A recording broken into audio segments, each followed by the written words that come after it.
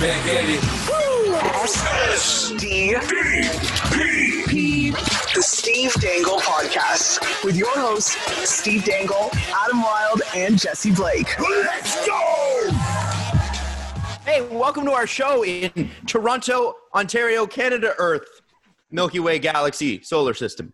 You know, we're very specific with how Torontonians are supposed to refer to Toronto, and it's by basically pronouncing it completely wrong.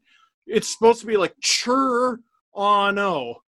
Mm-hmm. Calling it Toronto is a sin. Calling it Toronto, Ontario. Which other Toronto, friend? Well, there's a Toronto one. Yes, it is smaller. What are you talking about? Toronto, Ontario. Guys, Toronto, Ontario. Welcome to Toronto, Ontario. You know what I would do if I had millions of dollars is wake up at the crack of dawn and own myself online. Mm. That is 100% what I would do. Do you want to explain what you're talking about? No, we can talk about that later. All right. I thought we were going to. Also, who listening to the show wouldn't know? not know? It Who has is been like, I am confused. You guys Well, would be surprised. Yeah, so there's a tweet by Logan Isn't it Couture that we're going to get to, which is part of the inside joke. But you know what? We're going to hold off on that for now. We're going to actually talk about a couple things that are a little bit more important.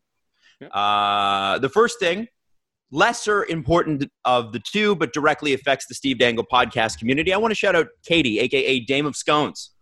If you remember a while back with the Evan Scott Huber situation, where he was harassing women online, he had also... potentially there was some money that he had raised for some projects he was working on that had not been returned to people. And Katie, much like we did, because she, believed in him, thought he was a good guy, all of those things that we discussed at the time, tried to help him in those fundraising efforts. But Katie did the noble and amazing thing of going back and getting everybody their refunds. Wow. So Katie has gotten everybody their damn refunds. So I just want to shout out Katie and a little bit of good news at Dame of Scones. Also, by the way, I'm sorry that I wasn't following you before, Katie, because you're a great follow. So thank you. Piece of crap, Adam. I know. What a shitty guy, but that's just me. Unfortunately, we got to do this again. And because we're here again. Yep. Jacob Blake. That's a name you should know. You should know his name. The name that you ought to know is the name of the person that shot him 7 times. Or the names of those who shot him 7 times. The problem is that we don't.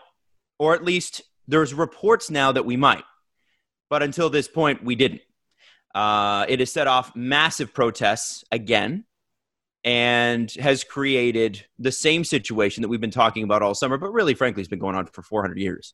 This is another reason why, and we talked about this with Masai just last week, Masai Ujiri, that is, president of the Raptors.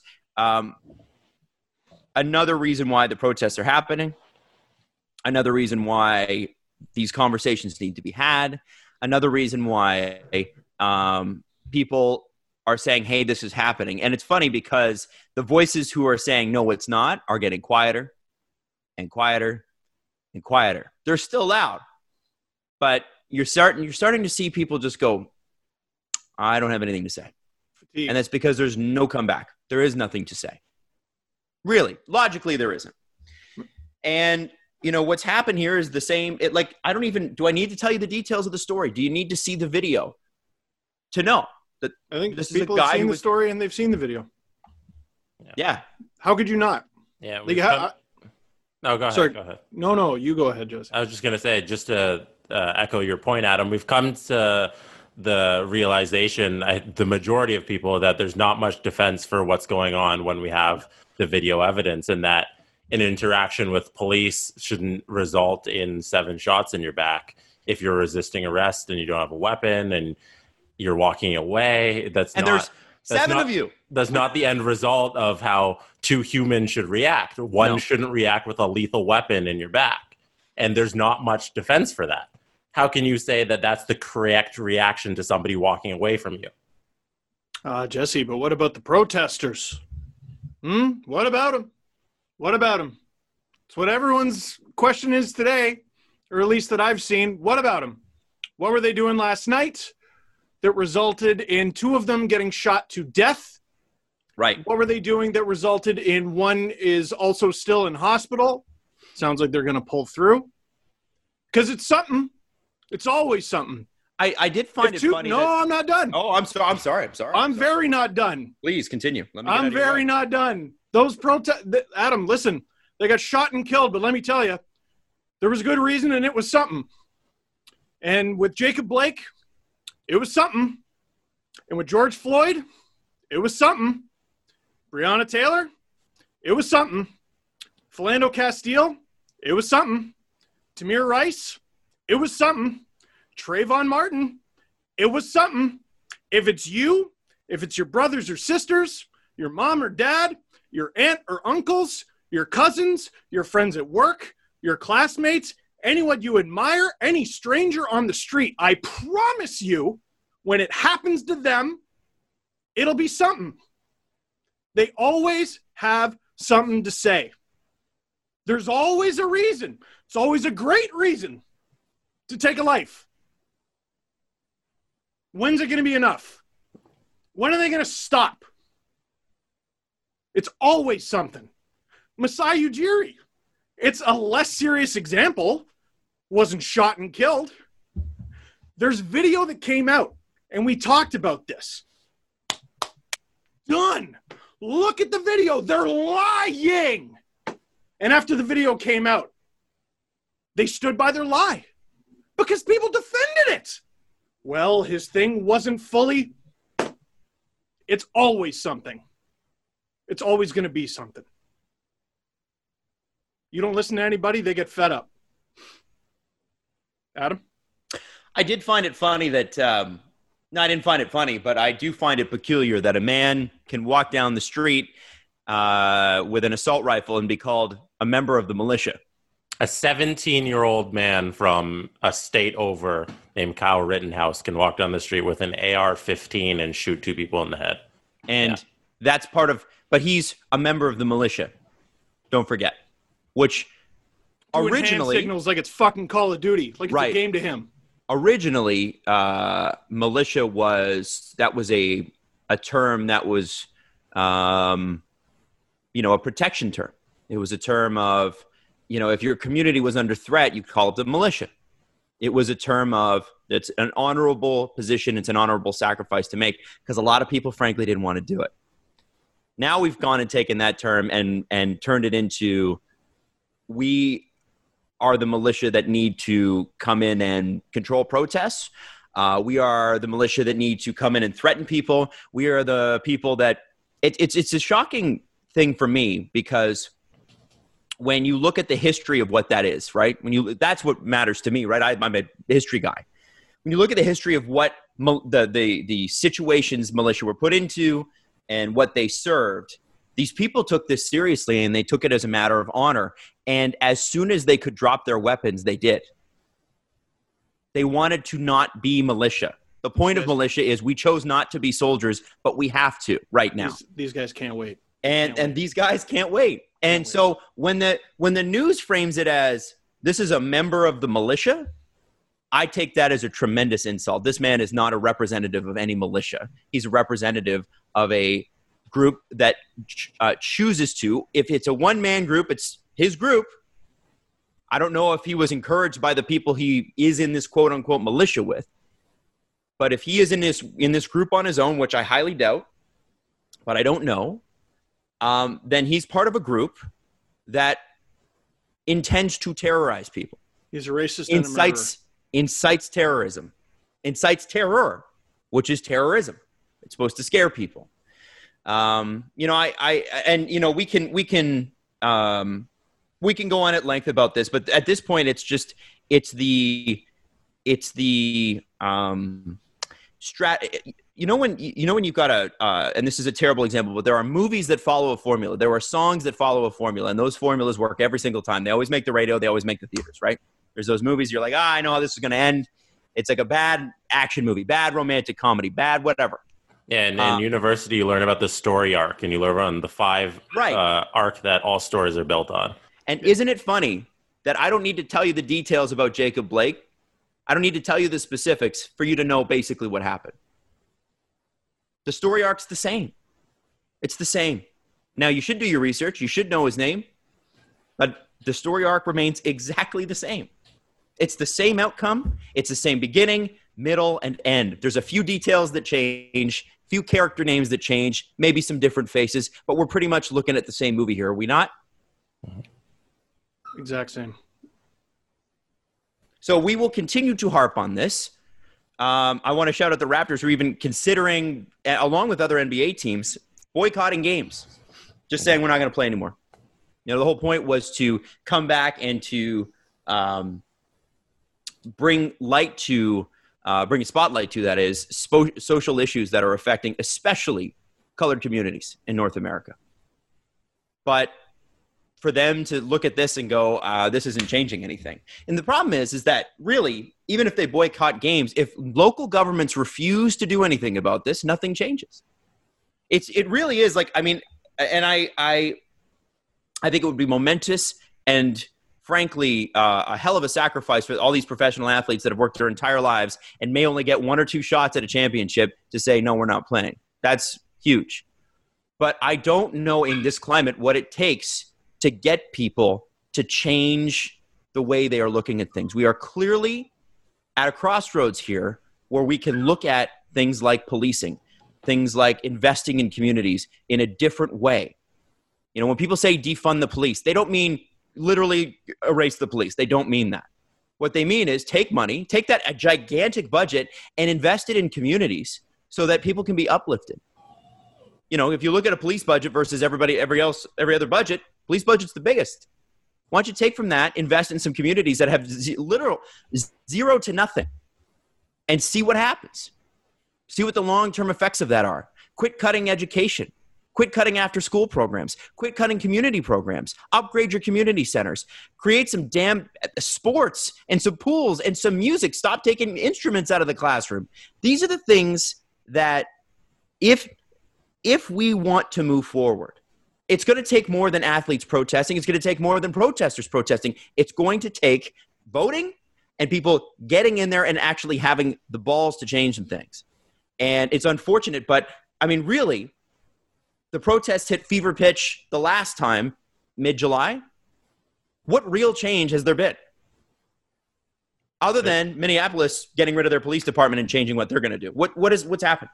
What's changed? And I think that's what the Raptors were feeling today. And I think they echoed everyone's sentiments is that we can make these T-shirts, we can go to protests, we can speak out, we can do everything. But if nothing happens, then what's the point? Then how do we escalate this until something actually happens? And then that's all we're waiting for is just some sort of change. Yeah. Yeah. And this is a tough time, guys. This is not an easy, thing or a comfortable thing to sit through. If Jesse and Steve and I had our druthers, we'd be talking about the Kapanen trade and what happened to the Coyotes today. Instead, we're leading with this because this happened. I was so excited. The Coyote stuff broke 2 minutes before the show started. I don't even know what the news is yet. I was so excited to talk about it. We can't do it, guys. The three of us combined, we do so much reading on like a weekly basis just so we know what we're talking about on our shows, and Steve for the YouTube channel and Adam for the radio. And just today, man, just before this, it got me down just because I couldn't not know everything about the situation, and just reading that and just looking at everything that's going on, it can't not keep you down, and that's compounded on everything else that's happened in 2020, and then that throws on the last 400 years of civilization in America. Mm-hmm. So yeah, to say it's been tough is an understatement. Mm-hmm. Yeah, I can't imagine what it's like to live it. Yeah. So that's the point, right? You want to be an ally. You want to be a part of the change here, the good stuff here. I don't think anybody, whatever your political persuasion, whatever your opinions, I don't think anybody can rightfully say, no, it should definitely be the white people that live better. Everybody could probably agree that we want equality. Everybody could probably agree that makes a lot of sense, right? Unless you're an absolute wingnut. Like you're a lunatic, you're not worth listening to anyway. Yeah, most people can agree to that. It's not ridiculous to say that discrimination is bad and no one should be treated differently based on their race. And it's not ridiculous to admit that it exists. Yeah. Like the thing is, it's crazy to me. That's the part that drives me crazy. And the reason that we're not moving forward here is people, frankly, are scared. The people in charge of these positions are afraid of losing their jobs. Well, they're going to lose them. If you're in this position, you're going to lose your job eventually if you don't make a change. That's what happens. And it's time. It's time we get into the modern world here a little bit and look at how we change things. The whole thing about, it's funny, because the RNC was on last night and stuff, and you hear a lot about, and I'm not trying to get political, but you hear a lot about the economy. Well, we make the economy work. Most governments at this point have a pretty good idea of how to make an economy work. What we're trying to get to is a point where society works, and society works for everyone. And so if you boil it down to the economy, that's like saying he's a really good skater, but he can't shoot for shit.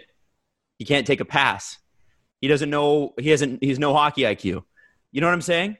It's one thing. It's one cog in many, many, many cogs. And I am, I know why these things are happening. I know, that's a very complicated, nuanced concept for a lot of people, and that's fair. But I do find it extremely frustrating that we're sitting here again talking about the exact same damn thing when it's all that has to happen is for people to go, yeah, I mean, I don't see any reason why we wouldn't be treated the same. And why don't we look at the reasons why we're not? You don't need a political party for that. You don't. And I just, beyond that, I'll shut up. But it's just again and again and again. And by the way, when this shit happens, you can expect that we're going to be talking about it. And we will repeat this until we're blue in the face. I don't care if it's the remainder of the 30 or 40 years we have ahead of us on this show. I don't care. This has got to change. It's got to end. And it's got to end in Canada and the United States. And if you think that it doesn't happen in Canada, ask the Native communities in the North how they feel about it. Or the colored communities in the inner cities. See how they feel about it. It affects all of us here. It's a unique thing to North American life. And it might be the same in Europe. I don't know. That's not really where my concern is. My concern is here. This is where we are. And just because Canada's a little different from the United States doesn't mean that it doesn't apply here.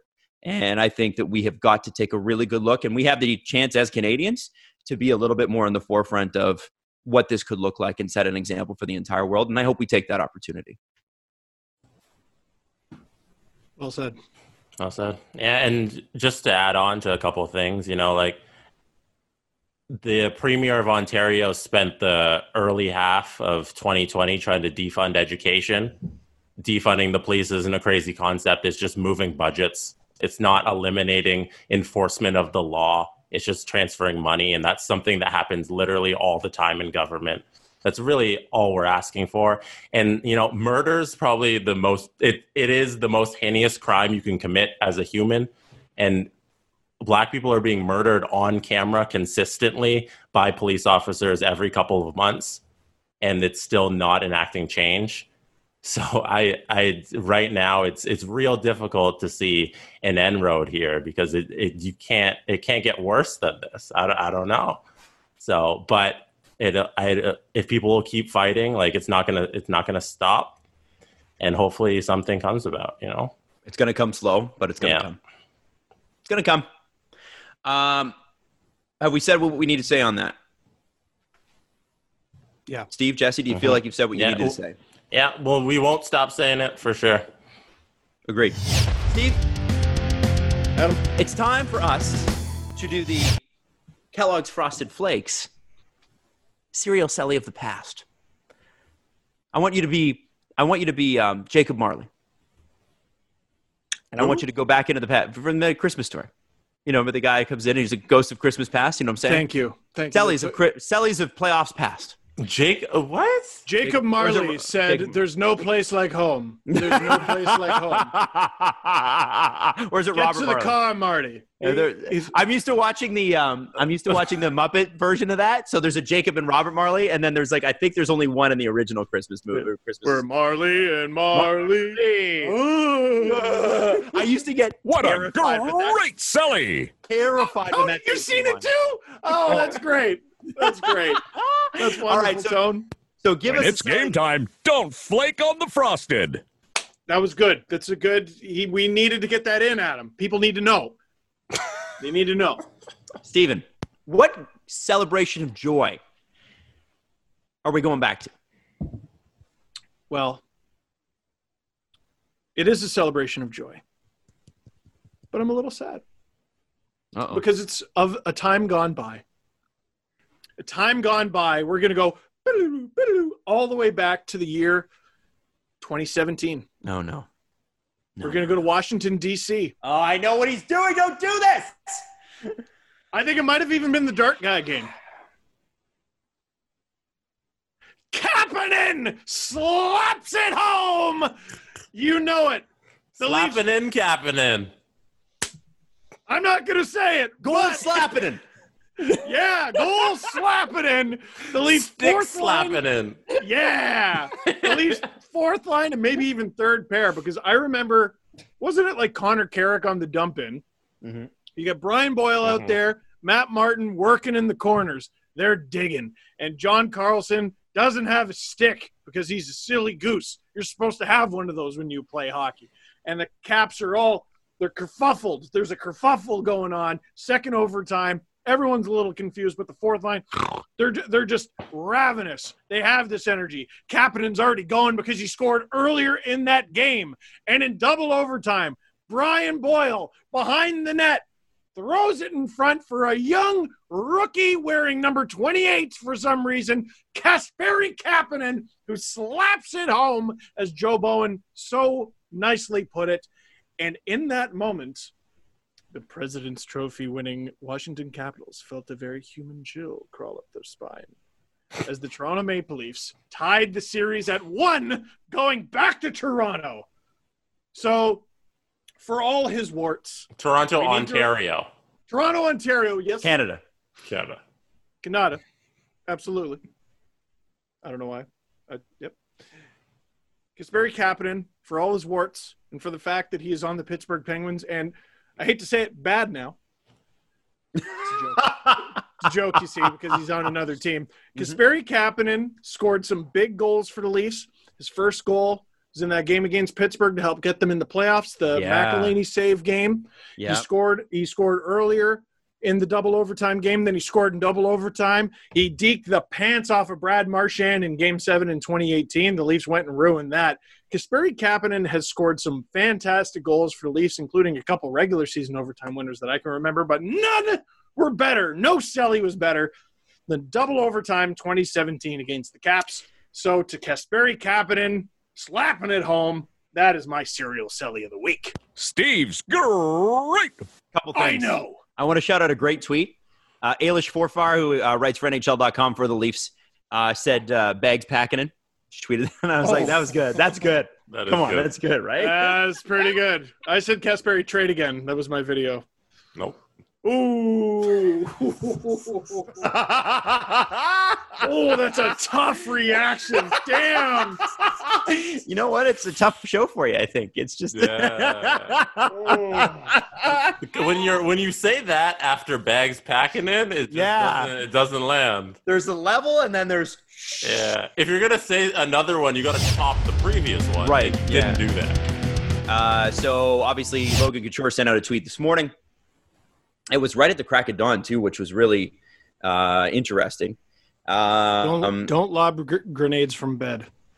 Can I read it? My advice: do Please, not I was lob grenades from bed. You can't run. I was just trying to pull it up there, buddy. So I got them all here if you want. that would be great. Please go All ahead. right. At 7:45 a.m. on August 26th, Logan Couture, center for the San Jose Sharks, said, Captain. Captain, said, I spent last night in Toronto, Ontario. I talked about voting for the Republican Party and I mentioned Donald Trump by name. I was sucker punched. Is this really what we are coming to? If you vote, are you a villain? Man, this world is so wrong. Well, if you vote, you're a villain. My goodness. Well, I Yeah. mean, he does bring up a very interesting point. there's like 5 straw men in that argument, in that entire tweet. Like, it's just so many all over the place. Do you want me to read some of his follow-up replies? Please do, yeah. So, and give context too, because he's replying to other people, so we should probably hear their tweets as well. This was a reply to somebody that said it was fabricated. He said, you don't have to believe any word I say for the rest of my life, but that's the honest truth. Mm-hmm. This was another reply. He said, craziest part is I don't vote. I mentioned my father being a former police officer. I really don't believe this is the world we live in. And by the way, a lot of people were like, wait, no, his dad was a firefighter. So that was a little confusing. Yeah, and I assume he's eligible to vote in America. Steve, could it be possible that he arrests fires? I mean, someone's got to. Taking you in, crackling fire. And then he also... That's definitely like a Family Guy cutaway weed bit. You're coming with me. I got burned again. Someone asked him what the point of the tweet was, and he said, saying my dad was a police officer and I would if I could vote Republican, which didn't answer the tweet, but that's what he wanted to throw in as well. Incoherent. You know why? Because the problem is that he's an immigrant down there, so he can't vote. No, so that they wouldn't want him voting. But wouldn't he be? He's been in San Jose a very long time. Like, he's not a resident? Yeah. Well, he might be a resident, but you got to be a citizen. He might be. We don't know. He might be a citizen. He was drafted in 2008. I know, but he said he can't, so I'm assuming that he's not. Right. If he was a citizen, he would vote. I guess you're right. Unless his firefighting policeman dad, maybe he's convoluted the two as well, where he has citizenship but he can't vote. Listen, Adam, I'm just trying to make sense of all this. I took my oath, but I said to them, I will never vote. I promise you, please don't let me vote. And they said, okay, here's your passport, sir. Because he did say, if I would vote Republican if I could. Okay, well then. I assume. Yeah. And he was punched in the face for it. Now, listen, right. And I'm serious about what I'm about to say here. Are there some holes in this already? Potentially. But we can't get on Twitter or our particular medium here on the podcast and victim blame and victim shame if we're going to preach not to do that. You want to believe people? Take them at their word. Do I believe that Logan Couture was punched last night? Yeah, I think it's believable for sure.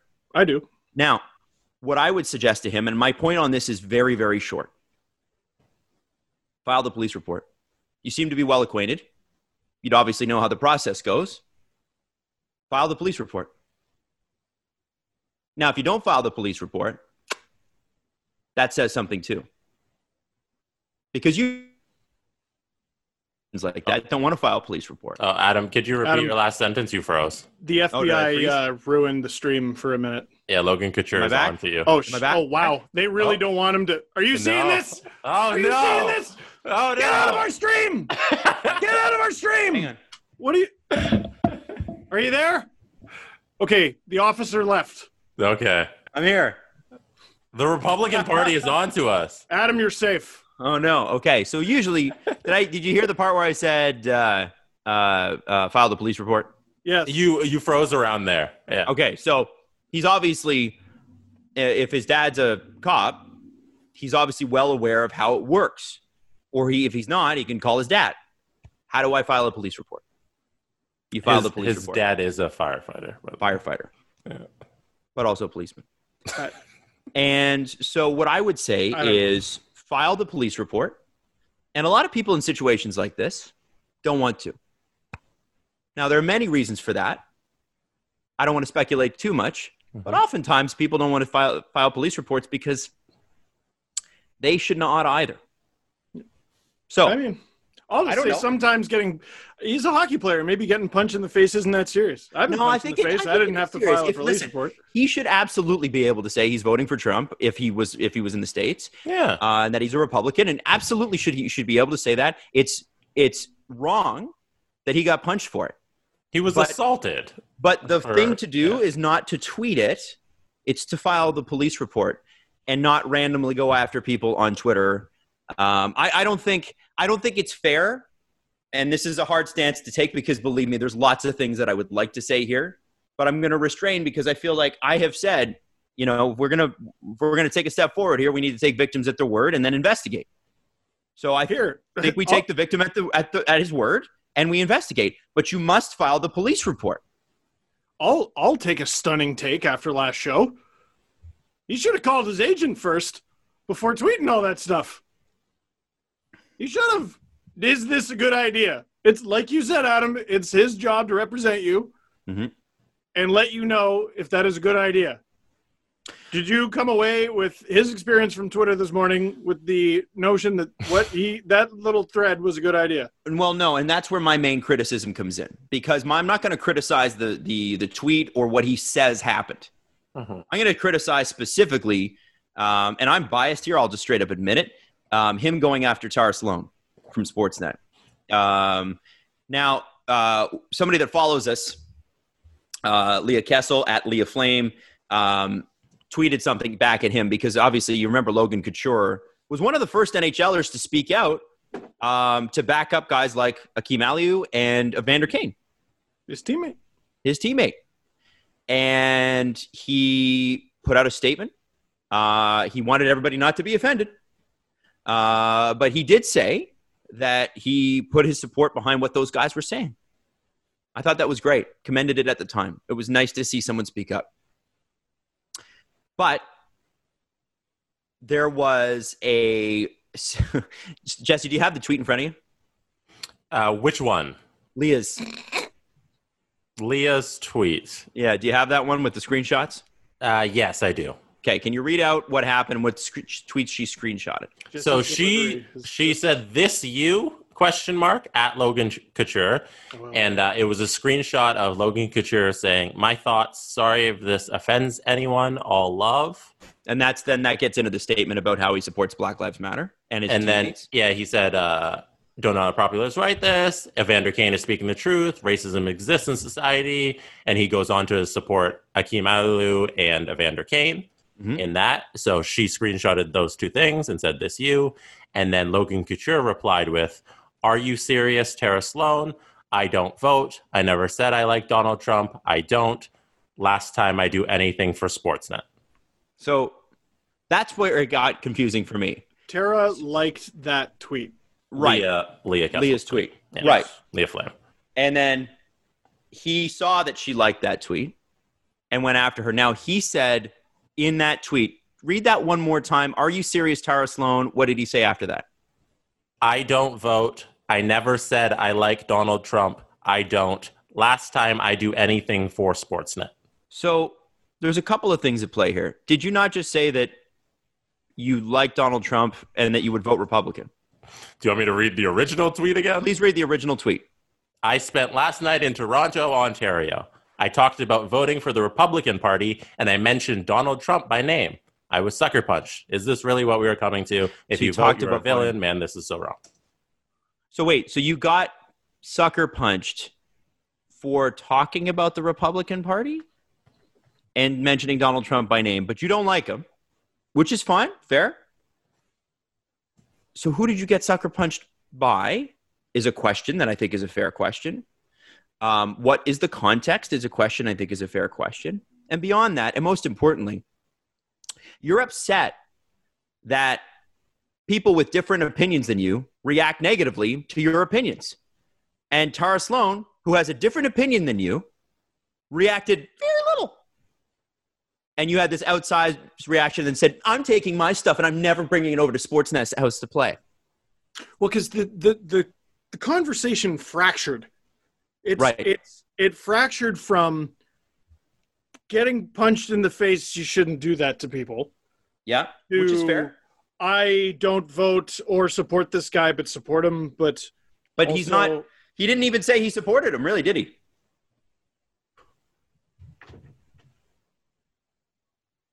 He just mentioned him by name, and that was enough to get punched somehow. What I messaged to you guys when we were going down the topics we wanted to discuss on today's show, I was saying I don't know what to do with the Logan Couture story because the whole thread is barely English. It is. Yeah, and I think that's the criticism here. And my main criticism for him is Tara Slone. Tara Slone can like whatever the hell she wants, man. Yeah. And you're gonna not do anything for Sportsnet. I'm sorry, I don't know what you do for Sportsnet that's garnering them any ratings other than you playing hockey. So you will be doing that. They own the rights. Probably. So you will be playing hockey, and it will be broadcast on Sportsnet.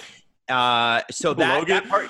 Logan Couture games will only be broadcast on TSN. That's right. Yeah, that's all right. Sharks games from here on out are now TSN property because Logan said so. Logan said so. And so, and then if it's you yelling, "Hey Sportsnet," in the promo, like, "Hey Sportsnet, it's on Sportsnet," they'll live, man. Yeah. Adam watches Rogers. Of course they do. They own the hockey rights. I know. I worked there. The point I'm trying to make is there's no loss here. Hockey player interviews are boring most of the time, and they don't garner great ratings anyway. I just want to say this is Bell's Adam Wilde. Yeah, saying no, they are boring. They are boring. They're boring. It is on my it's on my podcast, but it is not me talking. Go look at Matthews Tavares. Adam Wilde, who's saying all this. Look at Matthews Tavares. It's like a couple of just 12-year-olds. Now you're just bringing random names into it. This is Bell employee Adam Wilde. And the thing is you go after Tara because she has a different opinion than you. After being upset that people with different opinions than you, would sucker punch you in the face. This is the issue. If you're trying to say, what is this world coming to? Someone who disagrees with me reacting negatively. And that's wrong. And then you go out and you do the same thing, and you don't have the self-awareness to recognize that. And so part of me is like, are we drunk tweeting? Part of me wonders that. I think it's fair. I don't know if that's a fair question, but part of me wonders that. And the other thing is, if we aren't, what's going on, man? Why Tara Slone, who's nothing but kind to anyone? I've worked with Tara Slone many times. He doesn't know Tara Slone's opinions. No. All she did was like a tweet on Twitter. Is she not allowed to like tweets? Like, well, not if you want Logan in your promo. Right. Be Logan Couture. B- hockey celebrity Logan Couture. Okay, we need to. Oh, sorry. C+. Okay, first of all, I went to high school with you. You don't get to make fun of people for bad grades. All right? Hey, I had a C+. That is the both of us. I would have killed for a C+ in most things. Right, Adam? I just don't like it's sort of like, and if you're going through a tough time, if Logan Couture is going through a tough time and this turns out to be something like that, my heart goes out to him. Truly. It seems like whatever's behind these tweets ain't good. Might be going through a tough time personally, don't know. All I can go off of what I know is what I know right now, and what I know is this does not look good. And it has nothing to do with the original tweet. We've already addressed that. If you were sucker punched, you need to file a police report. They need to conduct an investigation. Adam's getting real deep with it. I'm going to say I read it. I was confused by it. I was concerned for Logan Couture. Yeah. Because I don't get it. I don't get it. What was going on? Because that thread was a trident, and it just went in all kinds of directions, and I was very confused. Right. It's like, you ever see a tree after it gets struck by lightning? Yeah, that's what it looked like. And his whole stream of tweets lasted over like a couple hours. Like the first one started at like 7:45, and they still tweeted up until like 10 a.m. So I don't understand what's going on there. Like, well, I hope he's okay. Yeah, and I just want to, I'll wrap the conversation, at least on my end, by saying this, guys. My hope is that the tweet that Logan Couture sent in July supporting Evander Kane and Akeem Aliu is the Logan Couture that is in a better frame of mind. That's the Logan Couture that we would know, or that we would expect to know. Everybody goes through tough times, everybody has their moments. Everybody has moments where they're shitty. I certainly have had mine on Twitter. I just don't have the following he does or the platform he does. Or But the money. or the money. But I've been For shitty the talent. to people. I've been shitty to people. People have been shitty to Or me. the good looks. Or the Well. good fucking looks. Jesus, guys. Wow. I'm Probably got gonna abs. I'm going to crawl under my table and cry here. My point is, Probably got a I nice hope car. the Logan Couture from the first tweet supporting Black Lives Matter is the Logan Couture. And it's not just the support, it's the empathy that I loved about that. There was empathy in what he wrote. Well, and we were saying, like, he at the time was like one of the most high-profile NHL players to speak out, but Yes, and certainly one of the most first guys. high-profile white ones. Yes, 100%. So my Exactly. hope is that's the Logan Couture we know. This Logan Couture seems there's something funny in the water on this one, and I hope that everything's okay because there's something off here. Really, you won't hear me say this often, but this seems like a scenario where it's an agent's time to shine. Yeah. It was funny, actually, speaking of agents, getting the fallout from the Marc-Andre Fleury thing, because we got, I don't know how you guys got, but my DMs were either, holy shit, you nailed it, or you don't know this guy, and his agent's just acting on his own. And it's just funny how polarizing that was. It was very funny. It's not funny like it's really fine. I'm fine. I'm really happy about it. But it is interesting how a situation like that can bring out the absolute, opposite side. Listen, I don't need you to tell me I was right. I am right. That's how an agent works. I have one. I can tell you that's how an agent works. They're there to take your shit. That's what you pay them for. Marc-Andre Fleury, good guy, good teammate, Stanley Cup winner, pulled a shitty diva move. It happens. You know what's funny? What? Adam's the only one who gets terrible DMs. Oh my God, it's friggin' Because ridiculous. Steve's DMs are closed, and my DMs are always just like, "Hey, love the point you made," or "Hey, love the podcast. Funny It was meme, awesome. Jesse. Great Funny meme. meme." Really And great Photoshop. And then Adam's DMs are, "Fuck you, shut up." Well, they pick on Adam. Oh, You ever see that road rage video where this guy pulls up next to a car and he just starts screaming at him, and for no good reason he starts screaming at the guy in the back seat because they all have the windows down. He calls him fat and drives off, and then the cameraman, just like with Spielberg like camera work, just goes to the guy in the back seat and he's like, why'd I get picked on? That's Adam. Why'd Adam get picked on? I don't get it. Now, I want to address a situation. It's not news per se, but we're going to get to it right now. We're going to start with something. This is a heavy-ass show. I want to talk about Kapanen. Come on. This is a heavy show. Well, I bet you do, but this is heavy. The FBI doesn't want us to talk about this. You good? And it was, no, I'm good. The Okay. reason that it seemed it was a very heavy day yesterday as well, when we found out through David Pagnotta of the fourth period that Jack Johnson was on his way to Toronto in the Kasperi-Kapanen trade. This could have been the end of Leafs Nation as we know it. There was a collective meltdown. The tweet was taken down, I believe. Yeah. And it turned out Jack Johnson was not on his way to Toronto for Kasperi-Kapanen. Can I tell you, I was texting people and I was like, this is it. This is it. I'll have to find something else to do next season. I can't do it. I can't do it.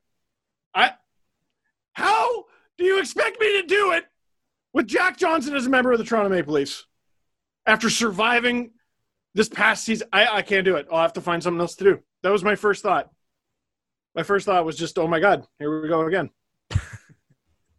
Here we go again, and for the last time, because I won't do it again. I don't want him on my damn team, Adam. I don't want him on my team, Jesse. You're looking at me like I'm crazy. You want Jack Johnson at the Leafs? Jesse, do you have the No, you trade? don't. Do you have the trade in front of you by chance? I do. Okay, Sure. Can you tell us who left Toronto and who is showing up in Can I Toronto? talk about David Pagnotta for just a quick second? Yeah, sure, man. Go ahead. David, we had a nice conversation when we met. Do you remember where we met? All-Star game, I'm assuming, right? No. It was at a fashion event. I don't remember the name of the company. Was But it the I do- sweaty Philly draft where you were sweaty? No. It wasn't there. It wasn't there. It was at a fashion event in Toronto. Now, Adam, Okay. What's your first thought when I tell you that? I'm not surprised. He's a pretty fashionable guy. What about me? Well, you've been wearing the same shoes for a year and a half. Exactly. These beat up shitty Adidas that he wears even made it into his commercial on Sportsnet. Like Jesse took a screen grab and put it in the group. He's like, you put those shitty Adidas on for a Canadian Tire spot that runs nationally with Gary. They could have told me not to wear them. They didn't. Should have got new shoes for Gary. No one told me. Okay, next time you're watching Sportsnet, look out for Steve's shoes. You'll see them. Do not do that. Beat up shoes. I had the exact same shoes 2 years ago, and Steve and I used to look at each other and go, oh, it's pretty cool that we got the same shoes. Mine looked better than that when I got rid of them. I forgot about that. Steve has left, by the way. Anybody listening? Steve left the Zoom call because he's fed up with us. So I'm sure that David Pagnotta has met your shoes as well. I just thought I would, while you were riffing on me, I just thought I would actually grab the magazine. Okay. This is where I met you, Dave. Oh, the Eric Carlson thing. I met you at an RW & Co. event. The only reason I went to this thing is that you tweeted that he would be there. All right? And this is when there were all these rumors that he was going to get traded out of Ottawa any day now. And so I showed up. I brought a camera and everything. And I get there, and he wasn't taking hockey questions. I remember that. Because you were going to bring the interview to my house afterwards. I think we were going to do a show, were we not? Yeah! Or something like that, yeah. Anyway.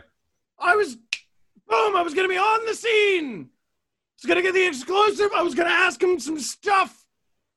And the guy was answering questions about dress pants and shoes. And then you go tweeting about Jack Johnson potentially going to the Leafs. And then you said I should have left it in drafts. It's not the only one, Dave. Knock that shit off. Jesse, what was the trade? Hey man, listen. People are allowed to get shit wrong. Get shit wrong? That guy catfished me into going to a suit event. And all I got out of it was a gift certificate and a signed Eric Carlson magazine. I'm a grown man. I can't pay for shit with that. We're going to have to bring David on to address this situation because forget the Jack Johnson thing, which gave us all a heart attack, David. We need you to address which shoes Steve was wearing that night and how you could do this to him. Probably the same ones. They're durable. They're not. They're $100 Adidas. And you paid that much? No, I got them at an outlet mall. Anyway, Jesse, give us the trade between Pittsburgh and Toronto. All right. Not cute, Toronto, Dave. Ontario, Canada, North America, Earth, Milky Way galaxy, solar system. Thank you. Thank you for identifying. Universe. Thank you. Realm. Toronto receives a 2020 first round pick, 15th overall. Philip Hollander, Evan Rodriguez. I don't know how to say David's last name. Steve Warsofsky. Yep. Pittsburgh receives Kasperi Kapanen, Jesper Lindgren, and Pontus Aberg. That's the trade. Pontus. That's it. It's not That's bad. the trade. Not bad at all. Now Not bad at all, Mr. Dubas. Guys, ask me what I'm doing right now. What am I doing? You're racing to get to a fashion event because you heard someone important would be there to answer questions. No, I'm reading the comments from the Pittsburgh Penguins Instagram page when the trade was announced. You ready? So, oftentimes, usually, each team's fan base feels like they won the trade.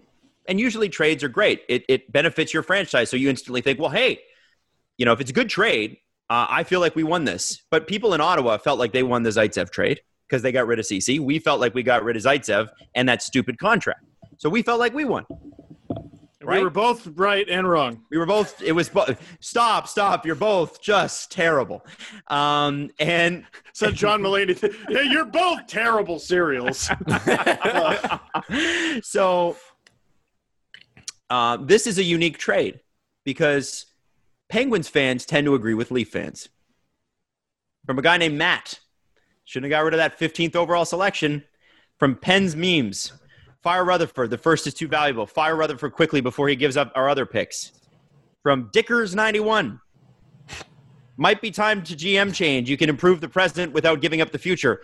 Hollander and a 15th overall pick is ridiculous. From Dano Forselke. GM JR should just retire for everyone's sake. Aiden. Who in God's name approved this? I assume the GM. Sorry. What's next, Adam? Hit me. Because I got one too when you're ready. GM JR must have forgot his meds this morning. You know, that's not, I mean, Kapanen and Lindgren are nice, but I'm kind of disappointed that we had to give up a first-round pick. Fire Jim Rutherford. Fire Jim Rutherford. We got fleeced. Fire Jim Rutherford. Rutherford is out to lunch. Fire him. Please fire him. Massive L. And these are all from people with, like, Penguins logos. All right. Penguins for life. I These love are fans. So Pissed. So oh no, where'd it go? Oh crap. I had one up. But basically I was making the video yesterday and I wanted to include a tweet in my video. And this person doesn't follow me, so I'm always wary about including someone's tweet if they don't follow me, just in case they're like, dude, I didn't want to be in that video. But this lovely young woman said, and we gave them Hollander too? GMJR, retire, bitch. And 3 clown emojis. 1 would have been bad enough. 3? This is not very Clowning. good. Now, it is an interesting trade because from the Penguins' perspective, you do get Kasperi Kapanen, who was a guy you drafted in 2014 in the first round, late 20s. You feel like you've got him cost controlled. The Penguins will owe him less than what's actually stated on his contract because of signing bonuses. The Leafs front-loaded the deal on purpose. The Penguins will not be a cap team going forward, so this is important too. There's already been rumors that they're going to have to cut salary, so this is one that gives them some certainty. Plus, they're not paying the actual amount that's left on his contract versus, you know how that works. They got better on paper. They did, and they get a winger who conceivably could play in the top 6 with Malkin and Crosby. The Leafs, for their part, traded a guy who, and this is, I'm going to quote James Myrtle out of The Athletic here because I think this is a very interesting line. Incredible article on the trade. Yeah, isn't it great? Yeah. Usually you don't get something so deep out of just a simple trade, and it was like, wow, Myrtle, great job. It was right away. So there's some other stuff in this article I want to get to, but the first part, this is very interesting. He, as in Kyle Dubas, also moved out a player the organization had grown tired of, both on the ice and off. Some teams were initially interested in Kapanen, but decided against the deal after digging a little deeper into some of that. But the Leafs still had plenty of suitors for him much of the year, and given his package of size and speed, that interest was enough that the futures bundle became what it did. So there was a bidding war on Kasperi Kapanen. The Penguins were not the only ones in, and it probably came down to who's giving us a first-round pick. And I bet 2 teams wanted to. 2 or 3 teams probably said, we'll do it. And the Leafs probably said, okay, throw in a prospect. And teams either did or they didn't. And I bet the Leafs took the deal with the highest pick. I bet the Leafs said the Devils wanted in, but I imagine their pick was too high. The Devils were willing to do it, according to the article, if it was just for the pick, if it was just a straight swap. But they weren't willing to throw in a prospect as well. Where are the Devils picking? I think it's 7th or 8th, isn't it? No way. There's 4? No way. They wouldn't have thrown 4. Do they must have a second. They have 3. Yeah, there you go. So they have the Devils, they have the Coyotes, and they have the Canucks. So right now, the Canucks one can't be set in stone because they're still. But it would be higher than what Pittsburgh's will be. Yeah, so the Coyotes, I believe, are 18 according to Cap Friendly, and the Canucks appear to be 20. So the Leafs took the one 15. That's the highest on the board, which is great. Good for you. Smart move. They also get a guy named Philip Hallander, who has been playing against men for a couple years in the SHL, Swedish Elite League. Is a from what we understand, not a great skater, but a good skater. Depends who you ask. I saw some debate about that. So I'm just going off of one of the scouting reports I read, but apparently hockey IQ is great, attitude is great. He scores a lot in the Swedish Elite League. From what I've understood, they're not convinced he'll score a lot at the NHL level, but that he will be a serviceable player. Maybe so hopefully like a center in your bottom six, which is what the Leafs need. And it'd be great if he could step in this season and do that. That would be awesome. Evan Rodriguez is another guy that is a part of the trade that, if he's qualified, he'll be making $2 million this year. So Kyle Dubas did mention that, listen, we're going to talk to his agent and say, there's an opportunity here for you if you want it. But they're not going to qualify him at $2 million. They don't have the money. And frankly, Evan Rodriguez probably isn't worth that to the Leafs or many teams in this cap world. They're, the guys who are smaller on the totem pole are unfortunately going to get squeezed. And so... Like I talked about in the past, like maybe they should have just paid Brian Boyle. Like I'd said that in years past. This guy ain't Brian Boyle. You know what I mean? If you're going to pay that money, it better be a for sure guy. And Rodriguez, Dom Decision was saying like his stats were terrible this year, but in the past, his model has actually really liked this player. Okay. But it's not enough of a guy to commit that kind of money to play like fourth line minutes. Mm-hmm. That's right. Now, Kyle Dubas did go on to say in some of his interviews yesterday that he'd be willing to move this first round pick if he needs to. But what this does for the Leafs is, at very least, we know they're not done, and he said as much. Whether they move Hallander, or they move the first, or they keep both, this restocks the cupboard, which is looking a little bare. This gets them a pick, 2 picks after the Patrick Marleau trade pick, which is good.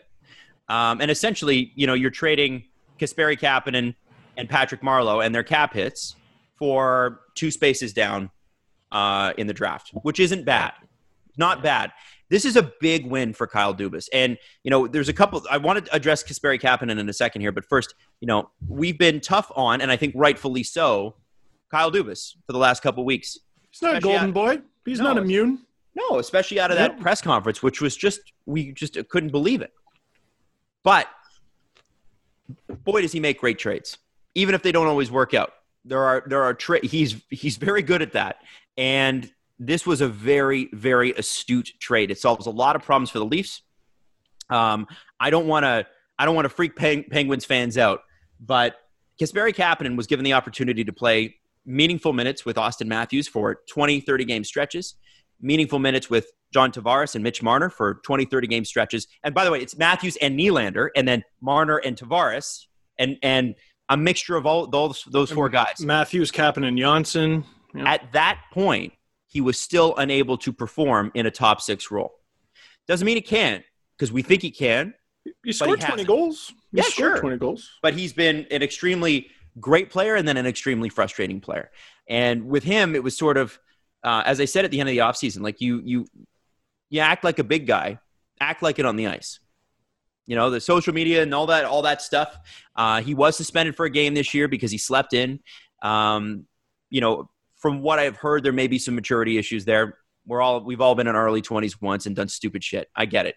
But the player that the Leafs needed him to be, he could not be. And frankly, now they just don't have the money to afford a guy like that. And I think there's more coming, and we'll get to that in just a second. The question I have, and the thing that I am surprised most about is, what's next? What is next for the Leafs? And the first guy's name that James Myrtle mentions is Frederik Andersen.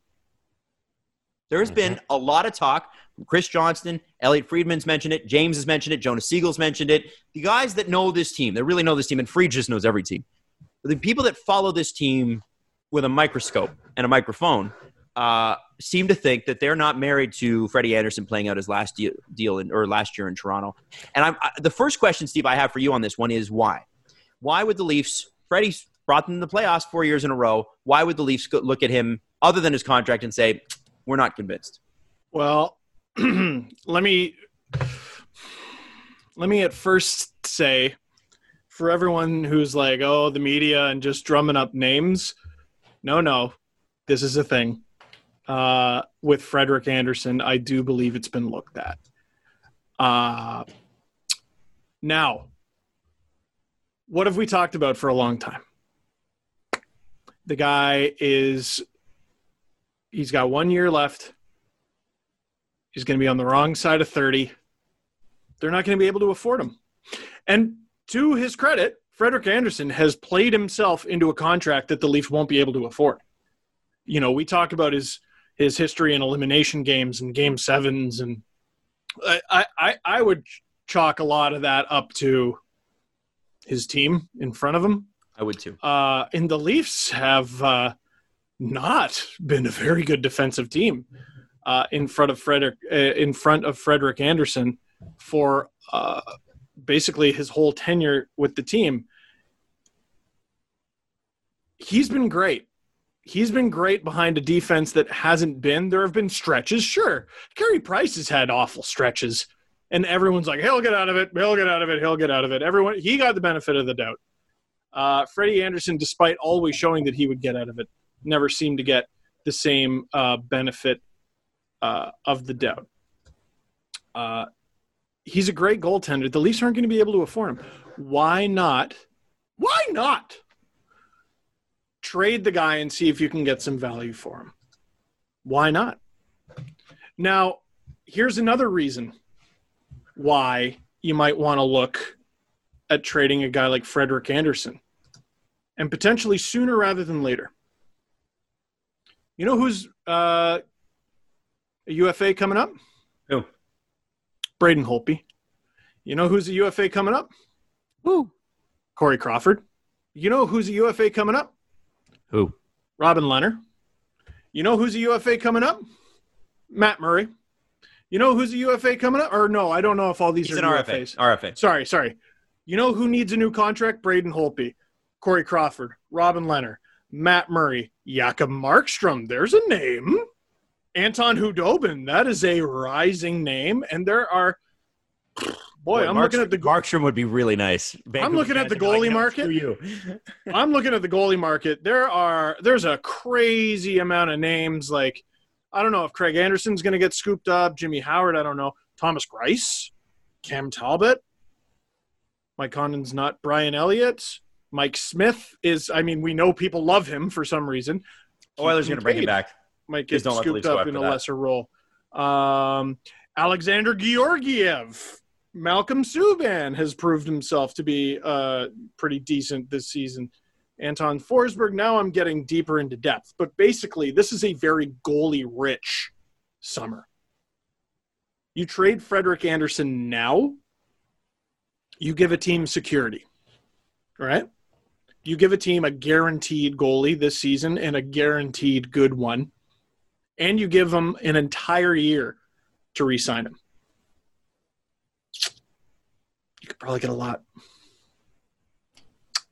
lot. And, what are we supposed to do next season? Well, that's a great question, and let me tell you, it's Kyle Dubas's problem.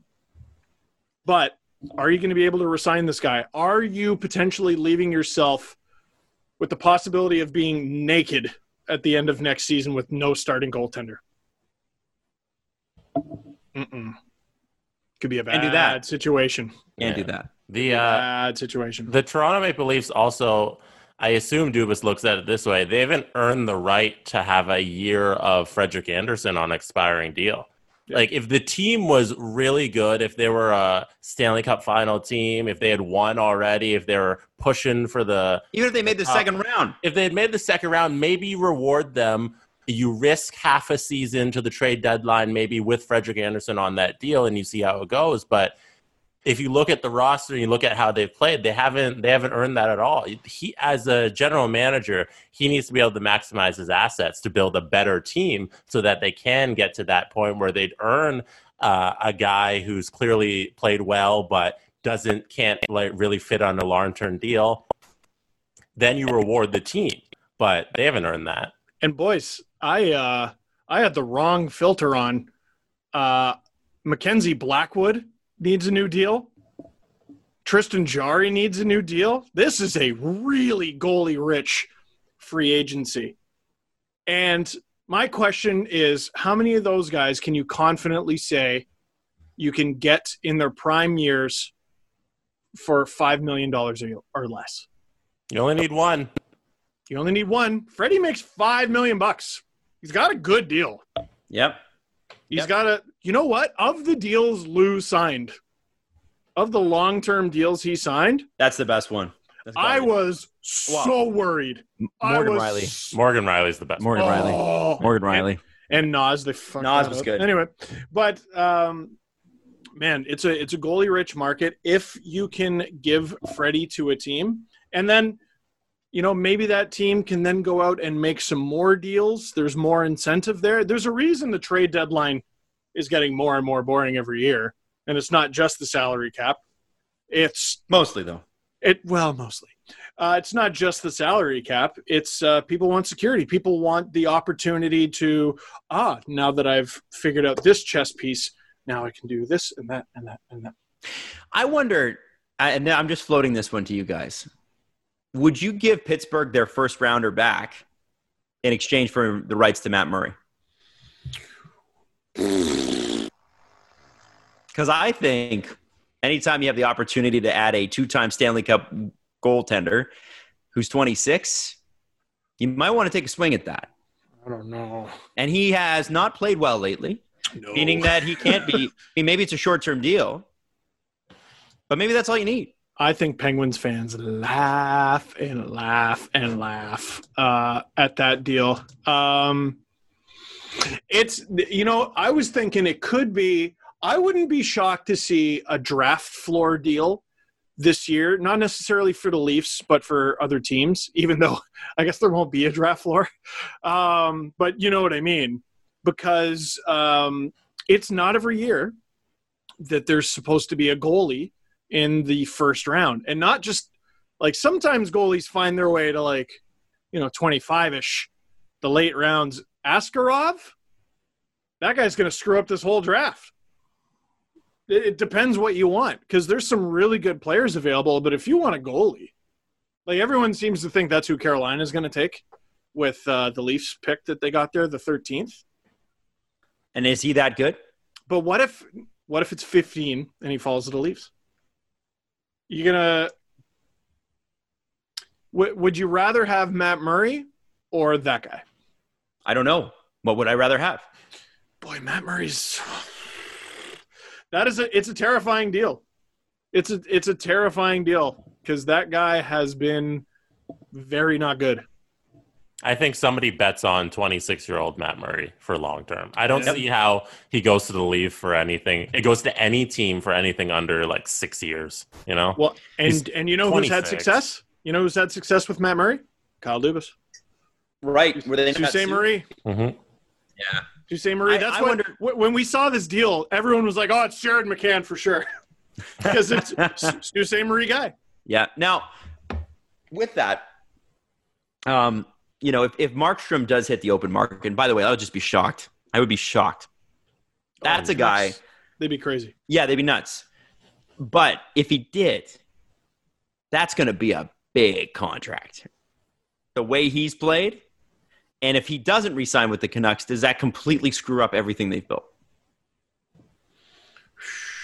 See, they might have to. Teams are going to have to make harder decisions than they've ever had to make because of the climate that we're in. And we're seeing a team like Pittsburgh pulling the chute that many months early going, we're not going to be a cap team. If you're the Vancouver Canucks ownership and you're like, guys, you've been talking about how good Demko and DiPietro are for all this time. They're going to cost me less than $2 million combined. Markstrom's going to cost me $8 million. Sorry, what? I thought these guys were good. You know what I mean? That's having those prospects in the wings and giving a long-term contract to Jakob Markstrom is going to be an extraordinarily tough sell. Even if you say we could sign Markstrom and trade those guys for value, they get rid of their goalie prospects. They do their Rask for Raycroft trade. I'm kidding. But they trade those two goalie prospects for value. How much value are you going to get out of guys who are unproven?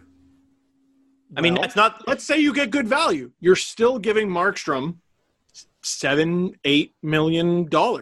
I also wonder, so free agents are boned this year anyway, because of just the situation everybody's in. I also wonder if goalies around the league were secretly looking at Bobrovsky every single game and going, Jesus, dude, make a save.